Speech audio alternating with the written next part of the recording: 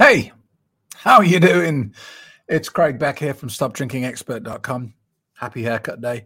My wife will be furious. She hates it when I do this. And she's at work. She hasn't been home yet. She'll see it when she gets home. I'm in big trouble.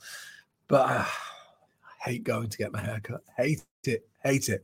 Anyway, welcome into the channel. And if you are here because you are worried about drinking and you've stumbled across this YouTube channel or my blog or my podcast, then look, before you do anything else, sign up for today's free quit drinking webinar. You'll even get a copy of my best-selling book, Alcohol Lied to Me, as a gift just for turning up. And good news, on Amazon in the next couple of weeks, you will be able to get Alcohol Lied to Me in French, Spanish, and it's already in German. Alcohol hat mit Belogen by my friend Robert Bukal, who translated it for me. So they're all on there if you want them. Today, the headline of the video is, I'm sober, but all I can think about is alcohol. Does that sound familiar? Have you had that problem? It's a bit like when you go to dessert, McDonald's, and whatever you're craving. So the reason I'm talking about this today is because I got a very interesting email from Lee. Now, Lee is doing the program at StopDrinkingExpert.com, and she's reached out with this email. It says, Dear Craig, I'm close to 3 years sober from a 30-year battle with both alcohol and weed. Wow, 3 years is fantastic. Together with your program, book, podcast, as well as Annie Grace, and a sprinkling of some step work, I am solid in my sobriety. However, I'm wondering if you can give me some insight. I've had COVID twice, and I'm currently dealing with it again. My symptoms are mild, but with one very depressing side effect. I cannot taste anything. Last time I went on for about 3 weeks with lingering odd aftertaste of sour milk. I'm 1 week in, and I've lost my taste immediately. And I'm finding that it's challenging my sobriety more than anything I've dealt with so far. I keep thinking about tequila, White Russians, pink lemonade, and vodka. I'm volleying back and forth in my mind if it really matters, since I can't taste anything. If I test out drinking again, it's all I can think about. Please advise. I've not done it yet, and I probably won't. This letter actually is helping, but I'm still kind of struggling with my mindset here. Thanks, Lee. Wow. Okay. Quite a lot going on in there. And as usual, there's more going on than meets the eye. So there's definitely a bit of the evil clown seizing an opportunity going on there, because like I've said to you before, the reason I talk about the evil clown, alcohol is the evil clown that lives in your head, is because he's kind of a rogue tenant. He or she is a rogue tenant, and you invited him or her to live in your head many years ago. You didn't realize it at the time that they were going to be a nightmare tenant, but they're there with your permission. You welcomed them in. You let them live there for decades. And only now are you saying, oh, actually, I've had enough of this. I've had enough of this behavior. I want you to leave. And they've said, tough shit, I'm not going anywhere. And you can't evict them. They've got the law on their side, and so on and so on. So this tenant is going to live in your head forever. And that might sound really depressing, but it's not really. It's just that while you can't get rid of the evil clown forever, you can compress his or her space down to be very painful and uncomfortable. You can starve them of food, oxygen, and light until the evil clown gets very miserable, very weak, very frail, very pathetic, and it doesn't bother you on a day-to-day basis. And because the clown knows that it's got very little energy, it waits. It sits and it waits. It's not going to waste its energy trying to persuade you in a weak voice to drink every day. It's going to wait for a moment of weakness. And when you're ill, perfect. Especially if it can throw in some BS around, hey, well, you can't taste anything anyway. Yeah. So for me, the moment that really sticks in my head, I was happily sober for many years. And then someone in the family died. And it was awful. Everyone was in bits. Everyone was devastated. We didn't see it coming. And I was in England, and I was on my own. My kids were with their friends, and I was on my own in a shopping mall in England, walking, feeling absolutely depressed, feeling absolutely miserable. And suddenly this voice appeared in my head. And I hadn't heard that voice in a very long time. And it was the evil clown. And he said to me, "Come on, Craig. You don't need to feel like this. You don't need to feel bad. There's a supermarket there. Go in there, buy a bottle of whiskey, and all of this goes away." And I've told this story many times. What I did is I stopped in the middle of the mall. People bumped into me. I was one of those annoying people that just suddenly stops. And I was shocked. I was like, wow, you waited all that time. You were so patient. You waited for my lowest moment. I almost wanted to applaud and say, well done. That was fantastic. And then I laughed and I carried on walking. So, Lee, you're 3 years sober, and the clown is still there and is still looking for opportunities. And think back to when you did the course. You've got to separate yourself from this addiction.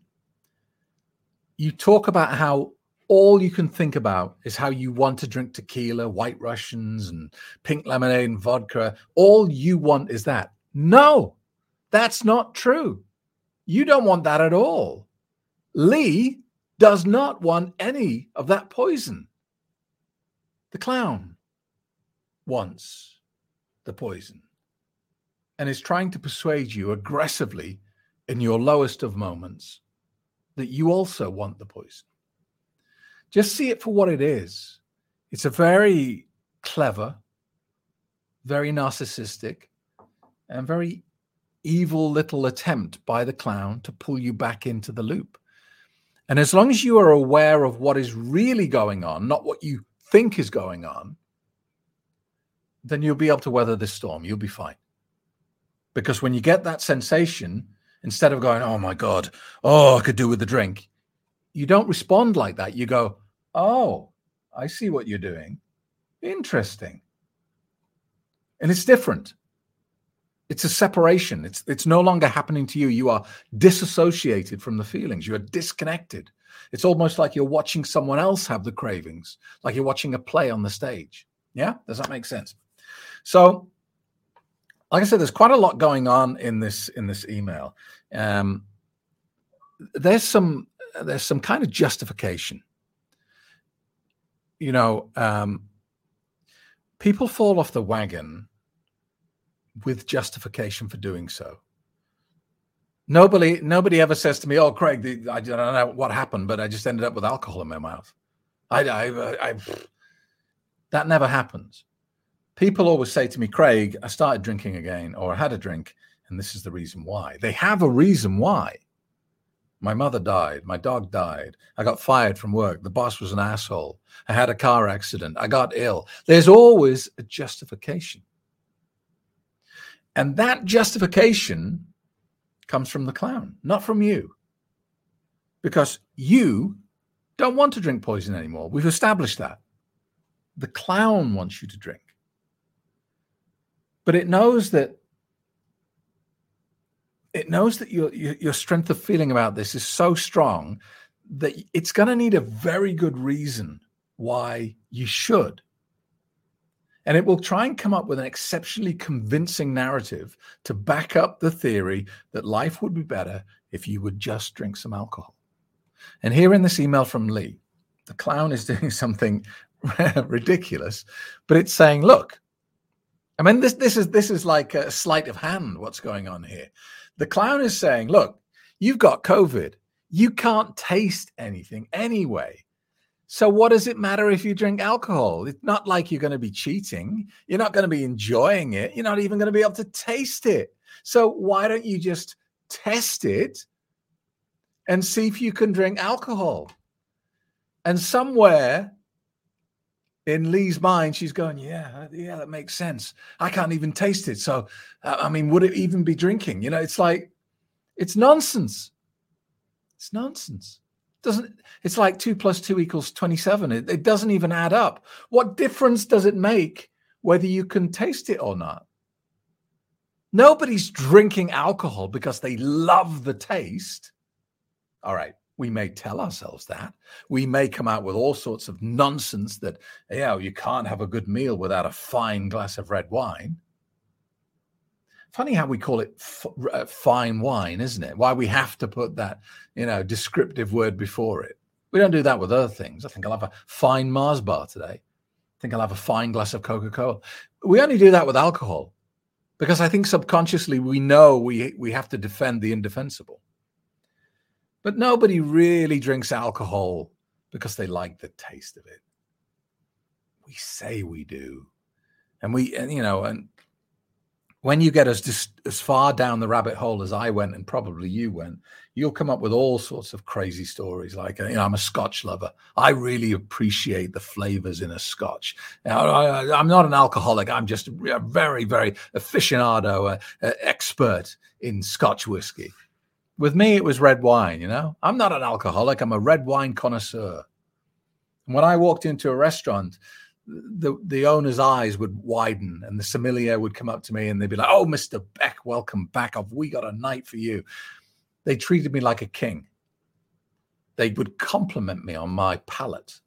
They would tell me how wonderful my knowledge of wine was. And I would sit there smug, 10 feet tall going, yes, I am quite important, aren't I? Yes, I'm very, very good at this. Stupid. They were being nice to me because I spent ridiculous amounts of money on very expensive, attractively packaged poison. I believed all that pomp and circumstance and that praise and flattery because it served my purpose. It facilitated a drinking problem, and that was great with me. The fact that I told myself that story for so long just shows how stupid I was at that time. So, look, the fact that you can't taste alcohol, Lee, is irrelevant because nobody drinks for the taste of it anyway, if we're being honest. We drink because we want the drug. Your fine bottle of red wine is a drug delivery mechanism. Same as a bottle of vodka, same as a bottle of beer. They are drug delivery mechanisms. In the same way that a cigarette is a nicotine delivery mechanism, so is a vape. They both get the drug into your system. The manufacturers don't care which one you use as long as you use one of them, right?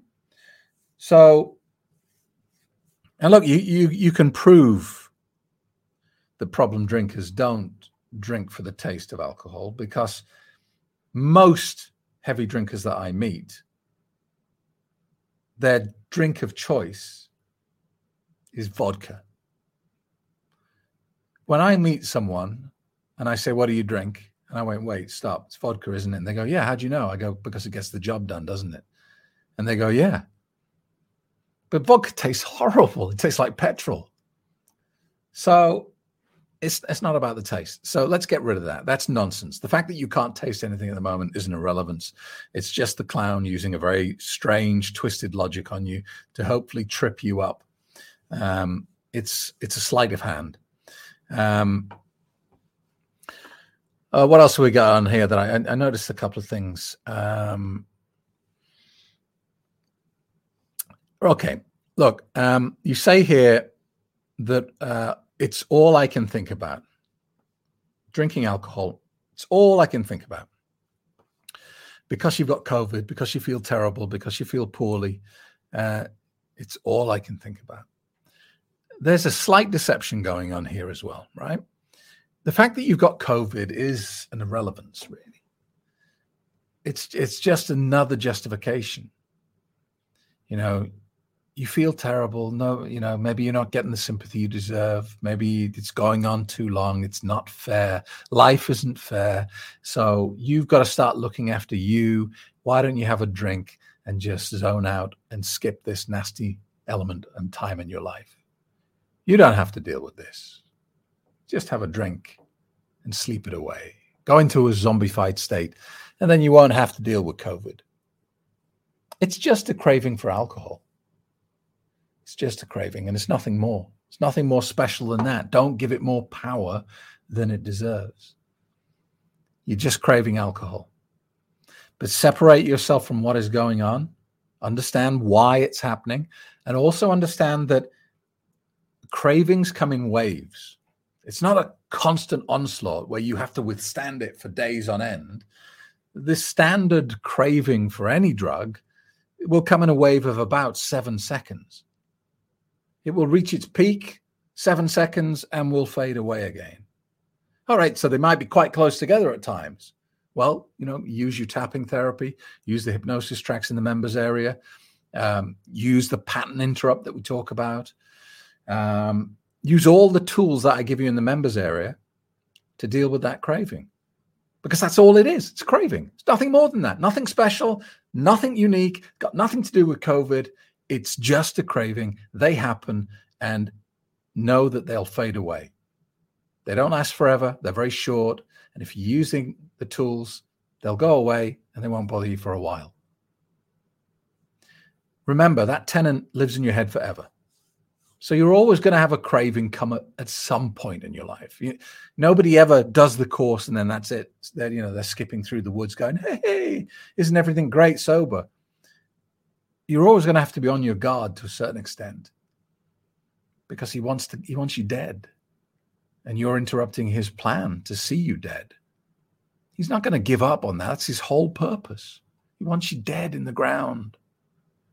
And so you got to be vigilant. And occasionally you will get a craving. Understand what's going on and let it float away. All right? Don't respond to it. Just watch it as though you're the third person, as though it's happening to someone else.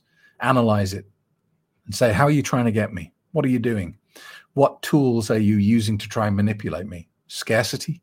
Social proof? Are you trying to demonstrate that the world is unfair and, well, what's the point of sticking to the rules if the world is unfair? You might as well just have a drink. Hey, life's too short. Just have a drink and relax. It's all bullshit, but they're all very compelling. Just watch them as though they're happening on a stage. Don't feel them. Disconnect. Disassociate yourself from those cravings. They got nothing to do with you. They're completely the work of the evil clown. All right, listen, thanks for listening. I'll see you in the next episode. If you have anything you want me to address in these podcasts, then email me, craig@craigbeck.com. Tell me what the situation is, and I'll do my best to give you a reasonably coherent answer. And if you are worried about your drinking, do yourself the biggest favor of your life. Go to the website, stopdrinkingexpert.com, and sign up for the free Quit Drinking webinar.